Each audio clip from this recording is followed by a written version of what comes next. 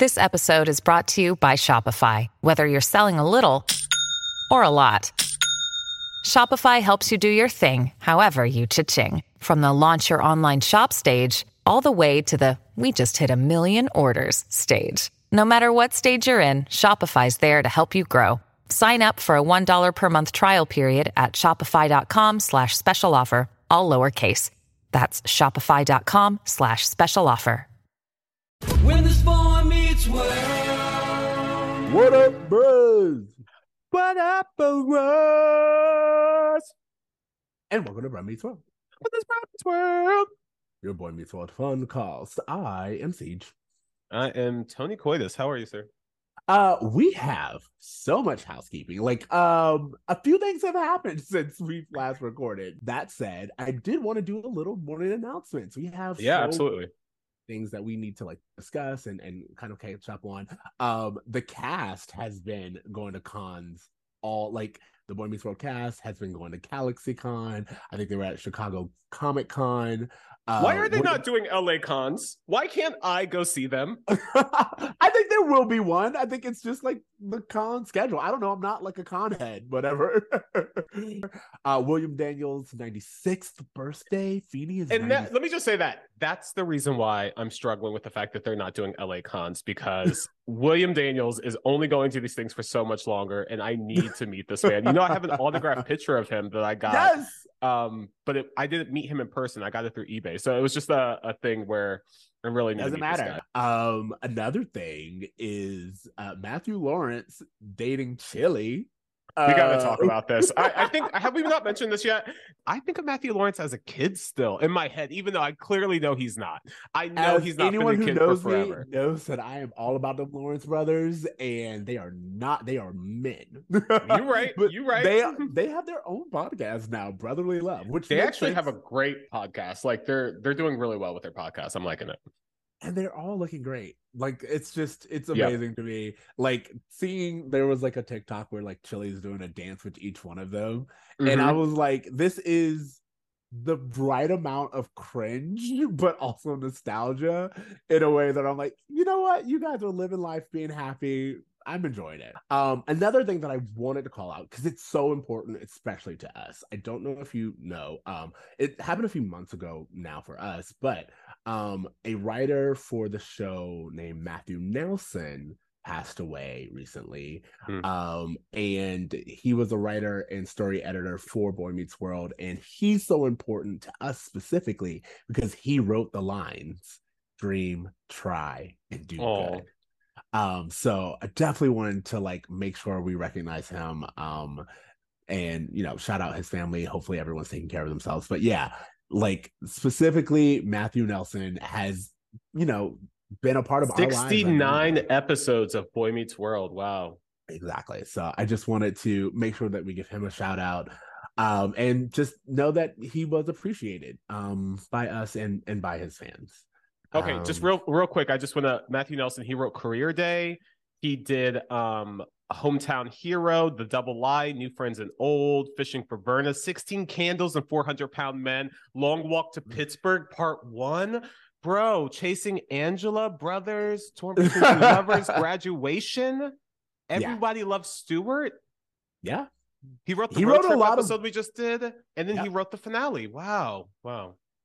Yeah, he wrote a lot of really impactful episodes. So I definitely wanted to give him a shout out and make sure that we just took a moment. Speaking of shout outs, you guys have been so great at just keeping in touch with us as we've been in the weeds of it all.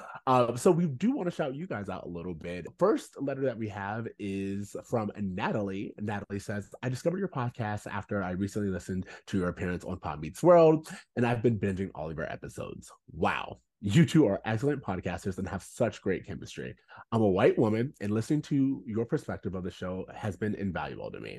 I love how neither of you hold back your feelings. I just listened to the episode you recorded about Sean, where Sean shoves Angela and faces no repercussions. The harsh criticism you two share was great. The writers truly effed up, and even by 90s standards, so grateful for your podcast. Keep it up. Again, Natalie. So you for that, Natalie. Absolutely. I love that. And then also, I just want to say, we I expect this is a very white show, so I assume a lot of our listeners are white. Yeah. And we appreciate it. Keep giving us the feedback. Even if we had someone who left us like a very low review, but I feel like their low review was that what is it called? Last Tango in Philly was missing. And Which, okay, guys, yeah, we're we gonna talk about that too. understand. We know Last Tango in Philly is missing from the collection. For whatever reason, we recorded this episode. We don't know what happened to it, but we will re-record it. We will put it back out. We're working on it. It's coming, just so you guys know. The next letter is from Clarissa. Clarissa says, "I'm a new listener. Came to you guys from Pod Meets World. You know what? That synergy, it's working. I love it. Anyway, I love the pod, and even though I'm not Black, I'm a person of color, and I love your podcast, and I can really relate to your point of view. I just started watching The Wonder Years. Never saw it." And I saw that Ben was in the episode, season 3, episode 14, where he plays Cupid. I just listened to the Everybody Loves Stewart episode and thought it was very relevant, and also kind of changed how I started watching Wonder Years. Anyway, love the pod. You're doing, Clarissa. And T, what do you say to that? What do you say to Clarissa? You know, okay, so we kind of touched on last week how I was talking about like, oh, you know, we were talking Ben going into politics, and I was like, did this dude ever really want to be an actor? And that Wonder Years episode was the first thing I thought of, because I was like, this kid was too young to even understand what he was thrown into. So I completely understand that. And man, the Wonder Years, it's so interesting because I view Fred Savage in the same way I kind of view Corey Matthews, the character, in the sense of, yeah, there's so much that's like problematic, but it's also kind of like a perfect reflection of like men of a certain time period.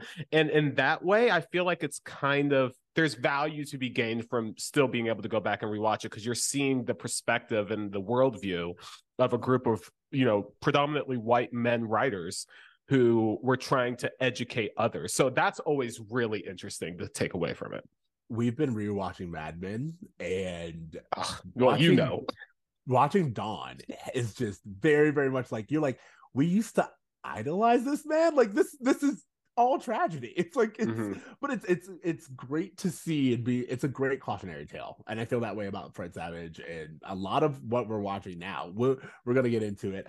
The last one I wanted to read is a review that someone left for us on Apple Podcasts. It says, "For fans, by fans, 5 stars. This is from Pastor Chow."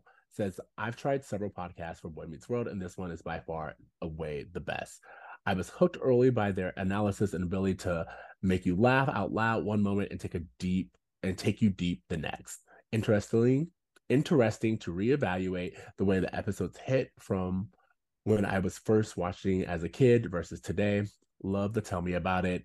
Beanie taught me, bruh moments. Some great guests too, but these two have great commentary and chemistry on their own. Keep up the good word, and their Insta is fire too."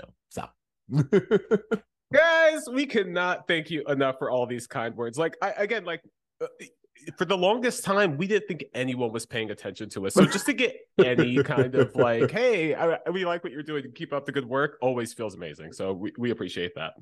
And last but not least, we just want to remind you guys that if you want to write us or reach out to us, even you can go to our website and become monthly supporters. We already have people who are doing it. Thank you, Krista Boljanski, I think it is. She's out here. She's supporting us. We appreciate it. Give us that De Niro. Also, remember, as we always said, you guys can find us on Stitcher, Apple Podcasts, any place that you're listening. Leave us a rating. We really appreciate the ratings. Leave us a voicemail and just continue to reach out. Now for the part that you came for. This episode. Are you ready? This episode? Am I ready to talk about this episode? I have some strong thoughts. Let's just kind of start off with the tell me about it, and then we'll get into it, because I too have a lot that I would like to say. Okay, all right, yeah. Tell me about it. Tell us about it. Corey really don't give a fuck about anyone other than himself, even when his own mother is going through hell. So sad. So sad. Okay, this is season 6, episode 16, My Baby Valentine. Corey becomes upset when Topanga seems less interested in spending Valentine's Day with him than with consoling Amy about the last stages of her pregnancy. So when Topanga decides to cheer Amy up with a baby shower, Corey takes charge. Unfortunately, his concept of a baby shower turns out to be a female version of a bachelor party, complete with pizza guy stripper. But the disgusted guests are distracted when Amy's water breaks, and she is rushed to the hospital for a premature delivery, one which the new baby may not survive. Meanwhile, Sean is still on the road to nowhere. Morgan is less than happy about the arrival of her new sibling, and Jack and Rachel worry about the effects of revealing their relationship to Eric, who announces that he already knows and is moving out. A lot is going on in this episode. And yet there's one thing that kind of dominates my feelings about this episode. But I'm going to take a step back and ask T, what were your first thoughts? My first thoughts is that Corey got a stripper for his mom's baby shower, and I don't know how to justify that decision. Regardless of anything I've seen from Corey Matthews, there is nothing within the history of the show that justifies that decision. And I don't get me wrong, this episode has a lot of problems. There's a lot to talk about. I'm pretty sure like Corey is a textbook narcissist. Oh, absolutely. This whole thing with the stripper was the thing that is my bruh moment from this whole season, perhaps. I don't know. It was wild shit. What did you think? Like the stripper moment was crazy, not only because it was a bachelor party, or not a bachelor, a baby a shower. baby shower for his mom, but Morgan is right there. His and he little sees sister. no problem with it. There's like you guys know how we feel about like subtle context, and this is a perfect segue to like just get us into the first scene.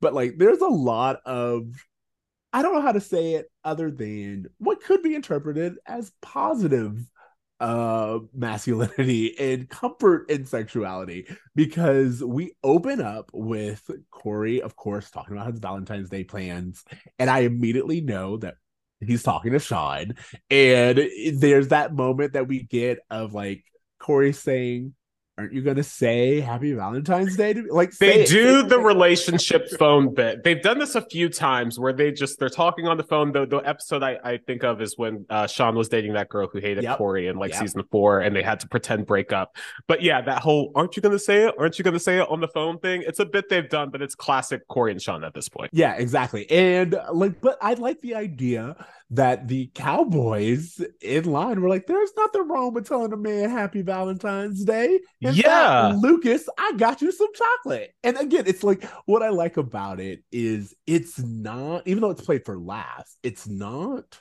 sexual.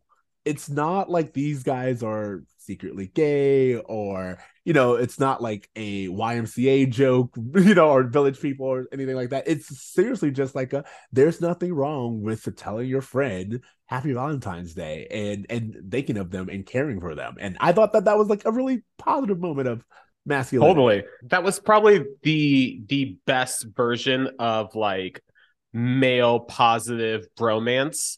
What I didn't like was like a few seconds before that, Corey's like, so what are you wearing? And it just seems like the writers can't decide if they're making a joke out of this or if they're trying to like change the attitude towards men showing affection towards each other. Because in one end, it's like played for this massive joke of just like, well, I'm wearing this, what are you wearing? But on the other end, they're like, hey, there's nothing wrong with just saying happy. I just wonder, like, I don't know what to take away from that. I thought it was positive, but I feel like they can't decide how to take it. I completely agree, because it's a situation where later in the episode, when we're talking about the stripper, Corey says, I spent all day looking for a hot guy for you. And it's this thing where it's just like, it's no one questions Corey's sexuality. It's just like, that's what he wanted to do. And he wanted to make sure the guy was hot. And it's like this weird thing to do, but also the representation was pretty well done. It wasn't made for a joke. And then later on, when Jack and Eric are talking, Eric's like, do you not like girls? And he's like, no, I like girls. He's like, it's okay if you don't like girls. And it's this thing of kind of acceptance, but also kind of a joke. But for the most part, I Kind of like acceptance and kind of a joke was the best you could hope for in terms of the 90s. Like, that's I why I'm don't know. saying like it stands out. But I guess I wanted to start on a high note because everything else from Corey, the rest of the episode is just chaotic and so narcissistic. And I really, really like the idea of them bringing up this conversation, but I'm mad that they don't finish it. And what I mean by that is throughout the episode, Corey is like trying to force him and Topanga to have one-on-one time for Valentine's Day. Because as he pointed out, Thank you. 1 year ago, he was caught cheating. He says, I need to make up Valentine's Day because last year was such a mess. I have to do it over again. And then Topanga's like, oh, you mean we weren't together because you cheated on me? And he's like, yeah. And then you kissed that other guy. Still equating the two. A year later, he's learned nothing.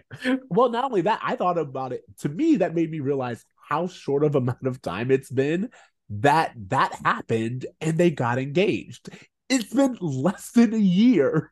Then he was cheating on her, and then they got engaged. They got engaged maybe 2 months, a month after they got back together. If you look at the timeline of it, I mean, they were back together after spring break, and then they got engaged on graduation. Bruh. Exactly. And it hasn't even been a year-long engagement. This is their first Valentine's Day as an engaged couple. And I like that Topanga was like, there are other things going on in the world right now, such as your mother who is about to give birth and is clearly going through some things. And Corey just cannot see past that. He's just like, this is supposed to be us. But it comes from a selfish place. It comes from I need you to forget about last year. So I need to make up this year so we only have positive Valentine's Day moving forward. Again, it's this romantic, idealized version of a relationship and not an actual lived-in relationship. I'm a little upset with the way the show handles Corey in this episode because I feel like the concept of, hey, major life-altering things can happen at a moment's notice and you need to be able to just drop your plans and go with the flow is a great lesson. But unfortunately, we can't even take away from that because Corey is so narcissistic. He's so selfish. He's so conceited that it kind of bypasses that whole lesson because the lesson now becomes don't be a selfish dick. Like, you know what I mean? Like we're not able to take away a real lesson because we're watching this being like, oh, so just don't be like Corey. Got it. Like, I don't know what else to walk away with. And we'll get to the Feeney lesson later. But that as I was watching it, I was just like, man, this whole thing's change. You have to be ready to just like go with the flow is something that would be super important. I just wish that they would have just like nurtured that story a little bit more to make us earn it versus like just having Corey just be such an extreme that his behavior is just like kind of cancels out the entire lesson. It felt almost sitcom like arrogance, like it felt Homer Simpson-esque levels cartoonish for sure. Yeah, like just the idea that again he like Topanga's like, I want to throw your mom a baby shower, and he goes, I'll do it. And immediately I'm like, way to recenter yourself in this narrative. He implies that Topanga tries to help literally everyone else in this episode, and every single time Corey implies that she's being selfish. And I was just like, wow, this is really kind of like manipulative and unhealthy. Like, it's just not a good dynamic. Well, again, what he said that it is manipulative. He says he wants to throw it so that way he can make sure everyone's gone by noon. And then he throws a terrible baby shower. As a matter of fact, he was like, I have no idea what I'm doing. And I was like, not only was that like very clear, but also it's just rude. Like Topanga is she specifically tells him, your family will be my family. And I'm trying to the way to make that happen is to make me happy first, Topanga. Like again, it's narcissism. Like what I was trying to say is that Topanga is saying, look, my family isn't around. we spend all the time with your family. Yeah. I'm trying to be a part of your family. And I see a need. I see your sister feeling ignored. I see your mother feeling not good about her pregnancy. And there is this kind of vacuum that needs to be filled, and nobody else is willing to fill it. And I'm smart enough and aware enough to try. And Corey completely steamrolls over all of that and makes it about him needing to have the perfect Valentine's Day. And if you want to talk about narcissism, it's this idea of doing a good thing for the wrong reasons. This idea that he's like, oh, I'm wrong because I want to spend Valentine's Day with my girlfriend, the day that you're supposed to spend with your girlfriend. And it's like, no, it's not that you want to do that. It's that everything must come to a stop to revolve around Corey's plans. That's the problem. That's what everyone. And he wants to control everything. I want to control the party. I want to control what happens at the party. I want to control when it ends. I want to control what we do. I made these reservations a year ago. We weren't even together a year ago. Like, it just like, there just seems like he has this need to just be like in control of all these situations, and that he has a plot in his head. And if things don't go according to how he envisioned it, he starts to freak out and break down. Topanga even says as much of just like, there's more important things happening than you and me. And Corey's just like, no, there's nothing more important than me and you other than me. He actually says that to her. And I was like, what? Topanga, you're just gonna let a comment like that slide? Like, this is what I'm talking about. Like, that's what I wanted. I wanted this episode to have more discussion, because when Topanga says there is like literally a crisis going on right now, and you think that we're the most important things, and he goes, yeah, I do.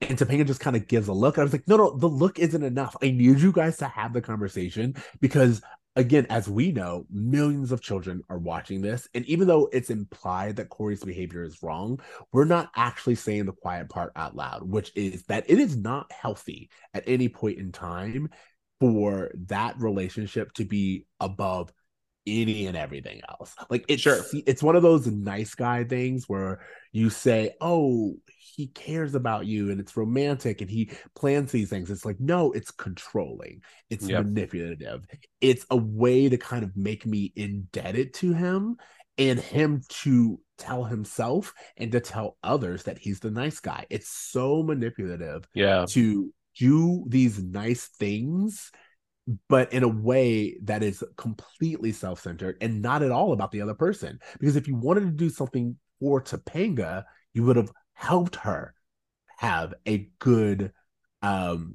baby shower. Like, and I know that this is a two-parter episode, so I know that there's things that will be somewhat resolved, or at least an attempt to addressed in the next episode. But just from watching this one part, it doesn't feel like the lesson that Corey was supposed to learn is something that is obvious. You're like, to your point, no one is calling him out directly for his behavior. And that aha moment at the end, we'll get there. But when they're like, hey, this baby might die, right after he says there's nothing more important than our relationship, there's not even that almost like that realization, that aha of just like, wow, I am a piece of shit. Like, none of that. And like, again, I know this is a two-parter, but just for this half not to have any moment where Corey is held accountable or realizes he needs to be held accountable, kind of gives his character permission to keep acting like this. Correct. Like, even though this is a two-parter, first of all, this is one part. Like, this is one episode, and that in that one episode, there needs to be Topanga addressing Corey, like after that announcement, and just being like, see, like turning to him and being like, the world doesn't revolve around you. And the idea that Corey would do all of these things, just again, in an effort to kind of cover up all I can see is an effort to cover up his cheating from last year. That's it. Yeah. It's just kind of like, I need to why even bring it up? Why even make this about that, Corey? Like, you know what I mean? Like, he didn't have to be like, hey, remember last Valentine's Day? Remember last Valentine's Day? Well, and it just felt like something he took it upon himself to do. And instead of just, like you said, what does Topanga actually need from me right now? What would make her actually have a good day? He's not asking himself this. He's like, no, she's not doing all the things that I, in my mind, And this is nothing new for Corey. This is the same shit of the taking her to like the fancy restaurant that she doesn't really care about. This is that same thing that he's always done. And I think that's part of the problem, is that this behavior doesn't come out of nowhere. And so when it gets to this extreme like this, you're almost left questioning like, oh, so this is what happens when people don't call out behavior. Like, this got to this extreme to where like a baby might be dying and this motherfucker still doesn't care about anyone but himself. Is there how many red flags do you need, Topanga, before you just need like, I at least need to have a conversation more than this? I honestly, like, I know we're not going to get it. I know we're not, but like, this is the perfect time for them to actually have Topanga be like, I don't know if I can do this, because it's not romantic for you to put me above everything. It's actually he's not kind of he's creepy. putting himself above everything. Topanga's not part of this equation. Yeah, but what I'm saying is just that it's not romantic for you to use me as an excuse to center yourself. Yeah. And that's what he's done time and time again. And that's what I'm really having a problem with. I really like reject it's a romanticized version of a relationship. And it's so important because we've all grown up with Corey and Topanga, and they've been our romanticized version of a relationship. So to see the actual flaws in their relationship and see Corey, again, say verbally that he wants to make the day about him and Topanga, but the entire time it's actually just about him. And he's ignoring any and everything she says about what she wants. That's a problem. He wants the romanticized version of a relationship and not the relationship he's in. Totally. And I think that this episode suffers a lot from not having more females in the writer's room, because I feel like not only is Topanga just like not sharing the voice that we all know Topanga to have, she was always the person who could call Corey out in a way that was meaningful without kind of overstepping. You have this very interesting dynamic between Morgan and Amy going on that hardly gets any attention. And even Amy herself, like what she's going through is more about what I think writers have the perception of a pregnant woman, of just like, oh, she just cares about looking fat. And it's just like, she's in her 40s. This is her fourth kid. She is going through things that are way more significant and important than how I look in a dress or not. And I just felt like they kind of like totally minimized this entire journey that Amy's going through by making it so like superficial about how I look versus like, I'm concerned for my health. I'm concerned for the health of my baby. Like, this baby's coming so early. Like, there's nothing in her that's like freaking out. She just plays everything normal until the end, and we don't even get to really see her reaction. So I just feel like more women in the writer's room to give all of the women in this episode a voice. You're right. And I don't know if there was a single woman in the writer's room during this time, but I will say that the misogyny in this episode is ridiculous.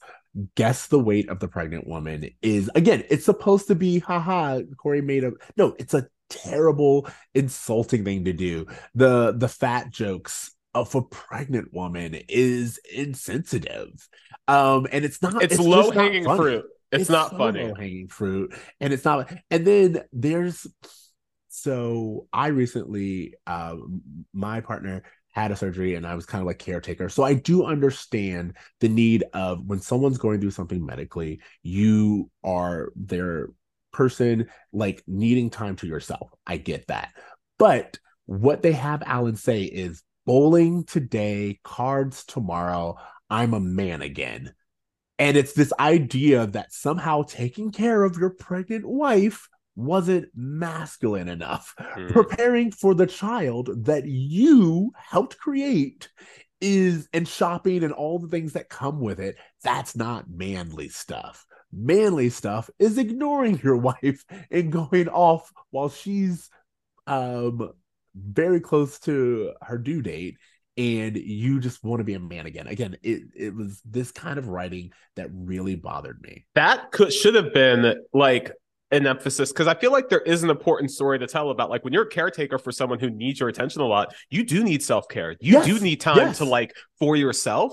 And I wish he would have just said like, oh, it would be nice to have time for myself versus I'm a man again. The one thing I just want to quickly talk about while we were just talking about gender and just the way women are handled on the show, the thing that drove me really crazy was when Amy's like trying to like move past this baby shower, She has no friends. The only women there are the cast members that are friends with her children. It's like, does she not have a single support system that's not her daughter or her son's friends? It's just like, what's going on with this woman? Like, she is so forgotten about in a season that heavily revolves around her. Correct. And then to that point, I wanted to say, like, this is what made me think it was like just nothing but men in the writer room. When Amy opens her gifts, the first gift that she gets is like sexy lingerie, which, don't get me wrong, that's something for her, and it's like making her feel good about her body afterwards. I get that. But I think Angela even points out it's a gift for Alan more than it is a gift for Amy. And it's just like they cannot stop centering themselves in this woman's pregnancy. It's ridiculous. There's so many great stories to tell with, as you said, Amy on her fourth child, first and foremost. Amy and the relationship with her daughter and her youngest, who's feeling left out. Totally. Like, it's not superficial to be like, my body is changing, not because of myself, but because of something else and someone else. And I do want to feel desired. I do want to feel, I don't know if I'll ever feel like myself again. Like, all of those are great conversations to have that Amy could have had with any one of her friends who was there at the baby shower. And as you said, or the leftover female characters who are all there. And I also think it's funny that they were like, we need women, so let's have Rachel come. And it's just like they brought all the women in, but they don't really let the women do anything. Like, I'm not really sure why Angela's even there. Honestly, I can't think of a reason why she would just be like, oh, okay, the mother of my ex-boyfriend's best friend is having a party. Sure, I'll come. Like, what? She's Topanga's best friend at this point in time, so she would come to support Topanga. When are they best friends? I'm saying that's the story that they're telling themselves. However, I don't believe for a second all those women in there, including the ones that we know, would let this baby shower just go on this atrociously. Like, they would completely step up and be like, go sit down somewhere. The point is that Amy has shitty friends, because none of them, other than the daughter-in-law the day before, was like, hey, let me throw you a baby shower. It's like no one thought to do anything for this woman. Meanwhile, they're seeing this party fall apart at the seams. A stripper shows up saying, I got a hot slice from Mrs. Matthews. And Corey's like, that's her over there, really excited. No one's stopping this. Everyone's allowing it. And I'm just like, bro, like, where are her friends? What's her support system? Like, that could be one thing. This woman who's like, hey, my entire life is dedicated to my family. I don't really have a support system anymore. Like, make that part of the story. Like, give us something real. Also, I would have actually liked for Alan, like, we get a little bit of Alan kind of chastising Corey, but I would have liked a lot more of Alan being like, your mother, as you said, she dedicates her life to her family. She is doing everything that she can to bring a new life in at a certain age. Why would you make this about you in this moment? You know why Alan doesn't do that? Because he's done it so many times. He's had to bring Corey to his grandfather's house and be like, touch the dirt, see where you come from, like, appreciate something, consider someone else's point of view other than your own. Corey has been chastised about this by various cast members. Angela's done it, being like, hey, you're overstepping. Like, everyone has done it this season specifically, and it's not working. This dude is doubling down as things are getting progressively worse throughout the episode. He's still being like, no, we are still the most important thing. And I'm like, bro, look around. You're in a hospital. So, two things to that. One is the idea that, as you said, double down. It reminded me, Corey ruined two parties. Like, it wasn't enough for you to ruin the baby shower. You went to the card game and ruined that too. So, like there's that whole thing. But then you also have the hospital. And I kept thinking, and this can kind of lead us into the B storyline. Sure. I kept thinking, Jack is back in the hospital that his father died in. And hasn't been that long. Can we pause and talk about that for a little bit? That's what I'm saying. Like, I want to. the idea, I was like, we're back at the hospital. And this show just like, I guess they kept that swing set around because like we've been coming back to this hospital for a while now. And I feel like there would be some sense of PTSD for so many characters to be like, oh, we just went through this with Chet, and now we're back in the hospital, and it's supposed to be joyous. And then all of a sudden there's this news as well. And I just feel like I feel like everyone would be reacting in a very specific way. I don't know. Maybe I'm projecting, but no, totally. And Eric even says as much. He's like Jack is trying to talk to him about Rachel, and Eric's like, oh, I'm sensing that you're uncomfortable. Are you still grieving your dead dad? Do you want me to not do this party? Like, do you want me to course correct? Like, I thought that was really nice of him. And Jack's like, oh, my dad? Oh, I forgot about him. That's not an issue with me at all. And I'm just like, dude, they are not spending any time on this story of Chet and Jack, but whatever. The thing that really took me by surprise is how heavy and dark this season is. To your point, we just lost a central cast member's father in like a really dramatic way. We had the Stewart episode earlier on. Like now there's like a potential dead baby. Like how dark is season 6 though? For real. Like it's either cartoon like hijinks or it's like general hospital level soap drama. And I just like, if I were a fan of this show from the earlier seasons, I could see me getting detached from the show. In this season specifically, just because it's so dramatic. Well, also remember, Sean's out. Sean's out and about. Like he's not here during what is a very sensitive time for the Matthews family. And the Matthews family is his adopted family. Yeah. So again, I just think that this episode is frustrating because it hits on so many things, but it only lightly touches them and then it moves on. And I'm like, I want you to pick one of these narratives and actually go deep. If you want it to be a dramatic episode, then I need you to give me the conversations that we need to be having. Do you want to talk about the B storyline with Rachel? So to that point, I would just say, I actually think very similar to Panga's being like, oh, Corey's obsession with me is unhealthy. I feel like Jack is using Rachel as a way to cope with his father. And I feel like, again, we kind of hit on this in the previous episode, but I feel like Jack is using Rachel and Rachel is using Jack to fulfill her loneliness. And they both just kind of have like this sense of like, it's been so long since someone's even cared about me or touched me or anything like in this way. So, and I even kind of like they were like, this is just friends. It's strictly platonic. And I was like, oh, friends with benefits. That's what's crazy is we actually have that term now. Yeah. So it's easier to label. I thought that was really funny when they're like, we're just friends. And you're literally dry humping on the couch that your roommate could walk into at any moment. Like you still guys have not learned. Done that. Like again, it's a term now. It's just, what's funny is it wasn't a term in the 90s. And therefore we immediately go to, you're a couple. I'm going to move out. You guys need your alone time. And it's like, no, situationships, friends with benefits, all of those things exist. Like there are levels of being together, you know? I think what Jack is trying to say throughout the episode is that it's becoming more than that for him. But to your point, he is clearly using this relationship. And can I just pause and say something about this? Because I feel like I want to like talk about this, but I want to give Jack like a little bit of credit because when you're going through something incredibly hard, when you're going through like a deep, like something crazy happened and I don't know how to cope with it, to have someone come in and be like, hey, I'm going to give you feel good endorphins.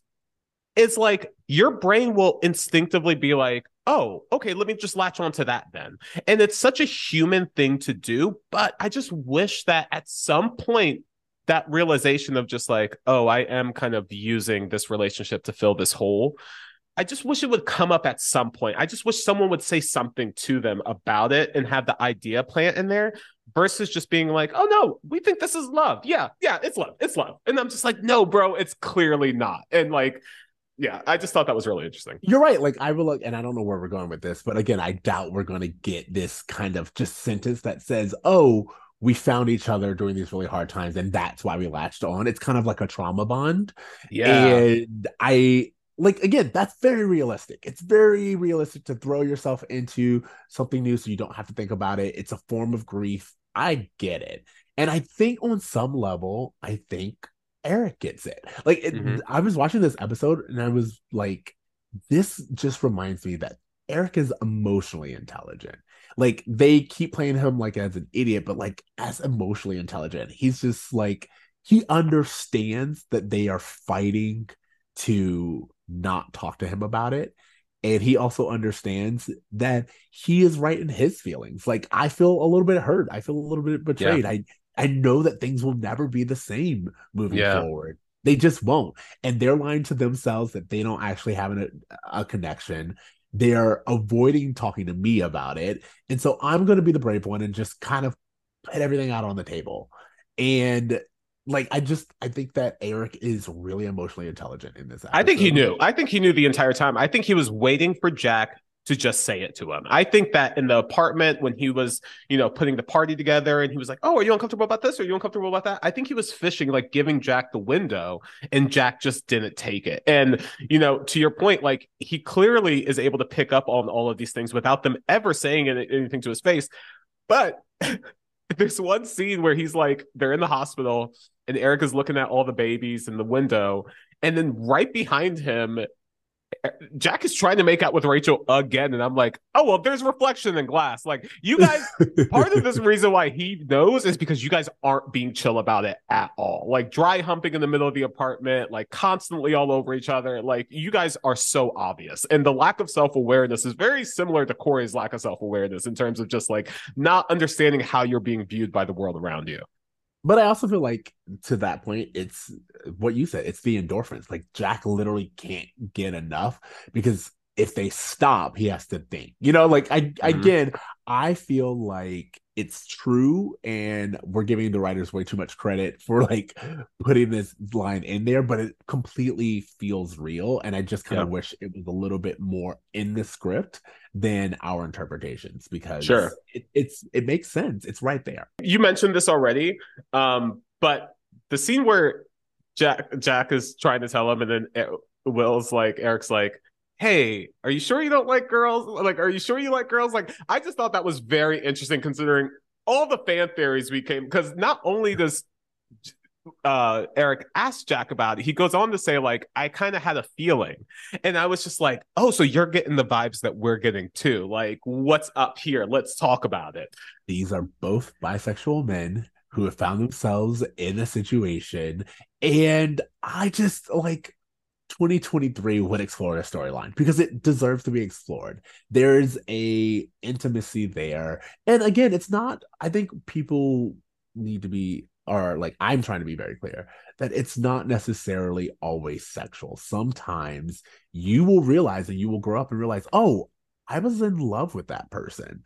I Mm, wasn't necessarily like sexually attracted to that person, but we had a relationship. We had a bond that was more than a friendship and a closeness than it should have been.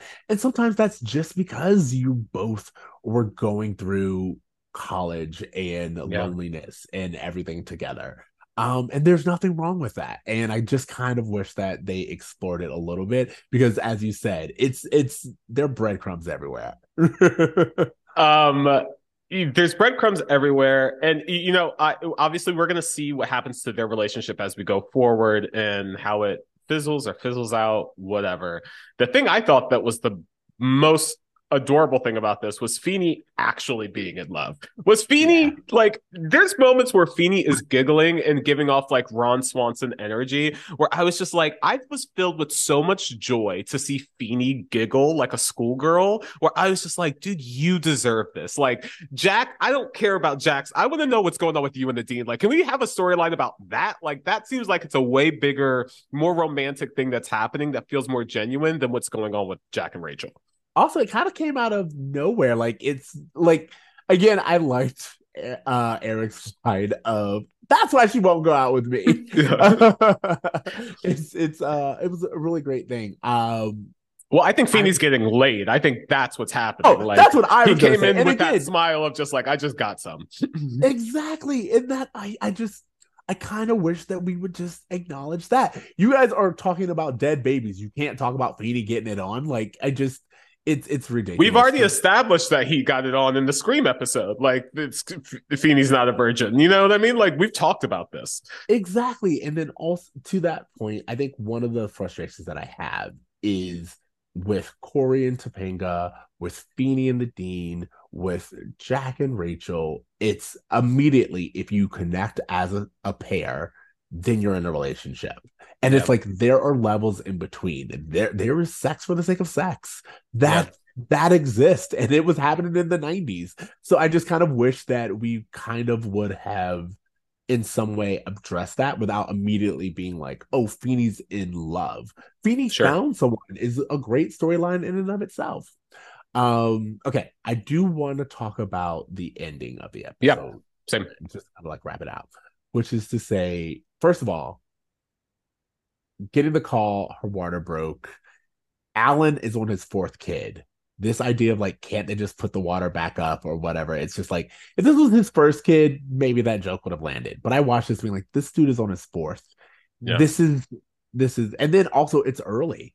Yeah, let's go. Make sure everything's okay. Well, it was such a writer's thing too to have, again, it feels like every time Corey makes a declaration that like, oh, she's going to be pregnant tomorrow. Why couldn't they have a party another day? Boom, she goes into labor. Like, it's just like Corey, every time he says something, there's like a writer's response to like, well, no, actually this is going to happen. So also, I don't think they give you that baby that quickly. Like, so just like immediately we're like, here, we'll give you the baby before we've done any checking. And then when they announce, oh, it's kind of has irregular breathing, it's just like, well, why'd you give it back to the man already? Like, well, this was the 90s, bro. Like, you could pop out a baby and they'd have you out there fast. American health insurance. You can't stay longer than a day. They to-go wrap them. Anything else you want to say? I was going to say about the ending. I felt like the whole conflict of, hey, there's actually a problem with the baby. There's a few things I want to say about that. One, I wish there would have been and I'm not going to say I wish. It would have made sense for Amy to have some complications, and that didn't really happen at all. They don't even kind of touch on that. I was waiting for that. Like, I didn't know it was the baby. I thought Amy would, especially when they established that the baby was fine. I was like, oh, it's going to be Amy. I kind of wish it was Amy, because in terms of the story that they're trying to tell with Corey, that, hey, there's nothing more important than me, there's nothing more important than my girlfriend, to have his mom be the one who's like, because this whole idea of like, oh yeah, I'm having a sibling, but he doesn't really have an emotional connection to this person he's never met yet. But for his mom, I could see that being a thing. The other thing was that I kind of wanted more from Alan and Amy in terms of like performance, because when Alan comes out and he tells everyone like, hey, there's something wrong with the baby, like, there's been times where Alan, where Rusty, I'll say, has given some really phenomenal performances, which like drama, especially when him and Corey are kind of like getting into like a shouting match or something.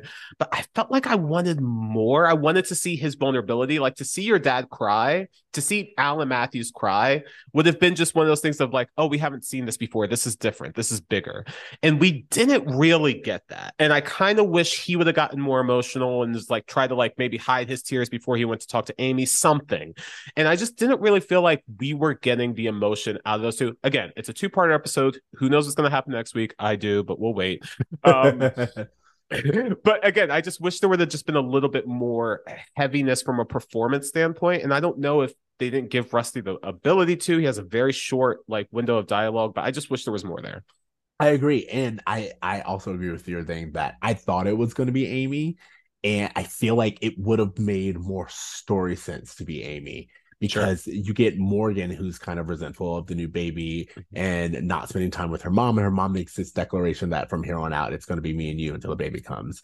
You get Alan, who like can't wait to get away from Amy. And it's just kind of like, I'm so tired of being the doting husband. And you get Corey, who's just kind of like ignoring everything and making everything about him. So for it to be Amy, someone who we're all invested in, and someone that Topanga is trying to herself Yeah. kind of like connect with, I feel like that would have been the thing.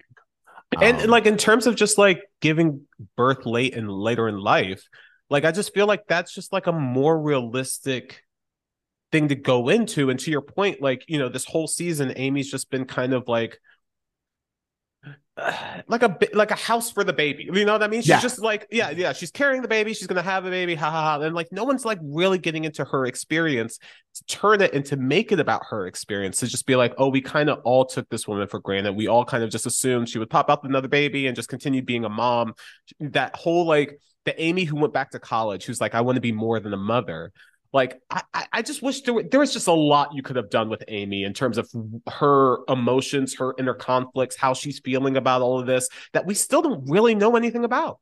Not only that, but like as you said, the performances from Betsy and Rusty are a little muted, and I don't blame them. I it's directing or whatever, but I also feel like if it's Amy that's kind of in trouble, we get great performances from Rusty and from Betsy, and then this idea that Corey, who's been obsessing and is planning his wedding, his mom may not be there. Like to me, that's way more of a like, oh, what do we do, Alan? Like it changes the dynamic, and it jolts Amy. Corey out of the illusion that he's created in his head, because it checks him to the point like, oh, if the people I love aren't there to watch me get married, then what's this even matter? Like it could have just been so much more deep into it. I wonder if they thought like, hey, we just killed Chet, we can't have another parent thing. But I would argue that like when you get to a certain age, like I feel like college age is around the time that like a few of your friends start losing their parents. And like it's Correct. Like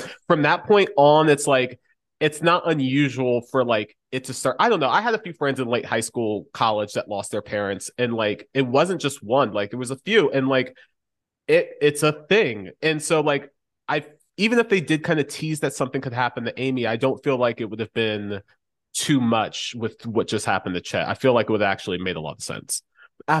Absolutely. And again, as you said, like kind of like the repeating pattern of like, hey, Jack just being like, I can't do this again. I just think it's such a more dramatic choice. It would have jolted him out of the romance with Rachel for him to just be like, actually, I'm not focusing on what I'm actually hurting about. Like it would have jolted so much everyone. Better. I just think it jolts everyone. Like again, I don't know where this is going, but like if I'm Sean and I'm on the road and Amy, like I fear that Amy's at risk, it's like I'm turning the car around. This has been my surrogate mother.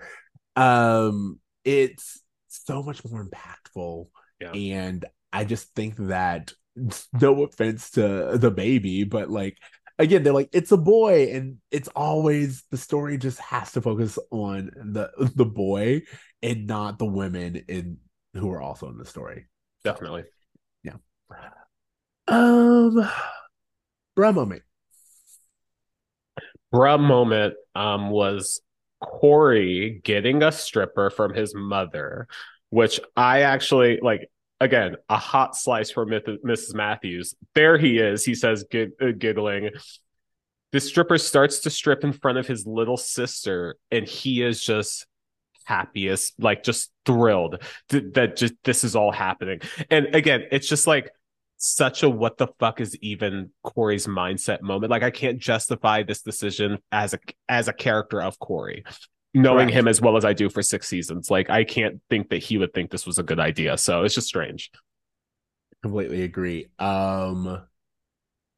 The my bro moment was actually Corey saying to Topanga, yes, you and I are more important than anything else that's going on here. And then that look that she gives him of like, that's concerning. I was like, yeah, no, honestly, for all of these things to be going down and you to still be like, yeah, everything should be about me. That's where I was like, villain shit. Yes, exactly. Villain. That's what I'm saying. I was like, wow, they are just unapologetic with Corey this episode.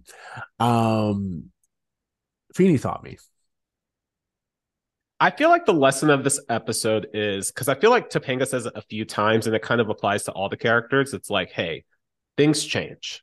You may have your plans, but things change. Corey, I know you thought the Valentine's Day was going to be about this, but unfortunately, life happens, and now it's not. Hey, Correct.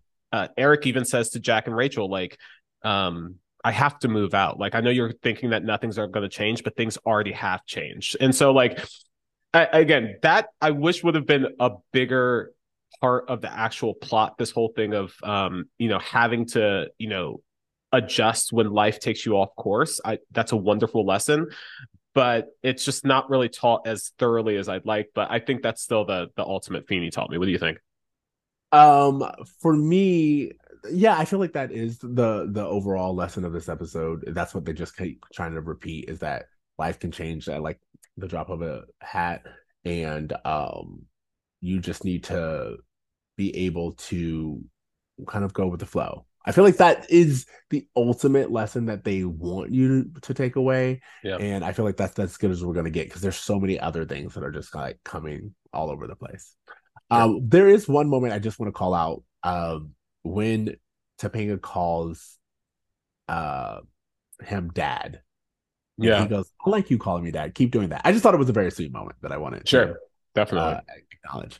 What grade are you giving this? I'm gonna give this episode a C, bro. Like, Yeah. I really just think that, like, Corey is such a, like, cartoonish version of himself. I don't recognize this version of Corey, even though it seems in line with him.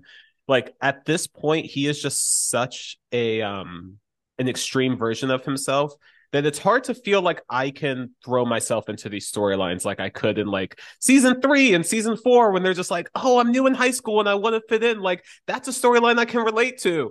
And, like, the storylines I want to insert myself in, as a kid watching this show. This episode is dark.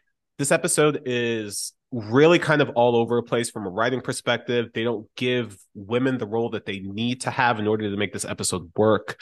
And then Corey's just insufferable. Like, he's literally insufferable without consequence. And I think that's the thing. It's one thing to have Corey be insufferable and have him learn lesson. But even with this two-parter, we're going to find out this motherfucker still tries to push all of this on Topanga. We're going to talk about this next week. Everything that's going on with him this week, he's going to be like, it's because of you, Topanga, not because of me. And Topanga's like, oh, maybe you're right. Like, I can't, bro. I can't. Apparently you can't, because all you had to do was hold it till next week. But